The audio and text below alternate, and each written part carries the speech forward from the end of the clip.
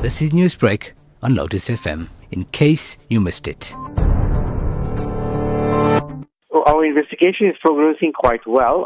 The investigation team is just appealing for victims of the violence to come forward. We know a lot of people that were injured received treatment and left immediately after the match, and they didn't leave their forwarding addresses or any contact details so that our investigators can get hold of them. So we're appealing to people that were victims of the violence. Please contact the investigating team. Also appealing for witnesses to also come forward. A lot of people just assume that because the suspect's pictures are circulating on the social media, it's sufficient. Any person who can assist the investigating team is requested to contact them. All information supplied to our team is in the strictest confidence. We know that suspects were arrested and have already appeared in court. Does the police have any idea how many more suspects you are on the lookout for? Look, we have a lot of them that were captured on various cameras.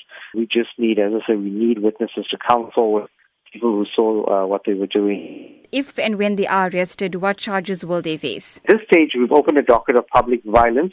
Obviously, more charges can be added depending on the statements that we get from our witnesses and victims, and that could include charges of assault, malicious damage to property. To what extent does the police in these cases actually rely on the public for information? To what extent does that actually result in successful arrests? Before we can even place the matter in court, we need to have those witness statements as well as the statements of the complainant. Unfortunately, that will be the requirement for the matter to be placed before court. So like I said, people are just assuming that because there's video footage of the entire incident, that will be sufficient to place the matter before court. In terms of communication and work with the stadium itself, what assistance has the footage from the stadium provided in this regard? So they've assisted us very greatly. The footage, we also have footage from the TV cameras that were there.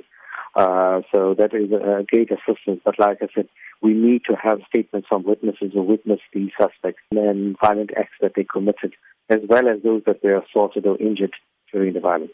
Newsbreak, Lotus FM, powered by SABC News.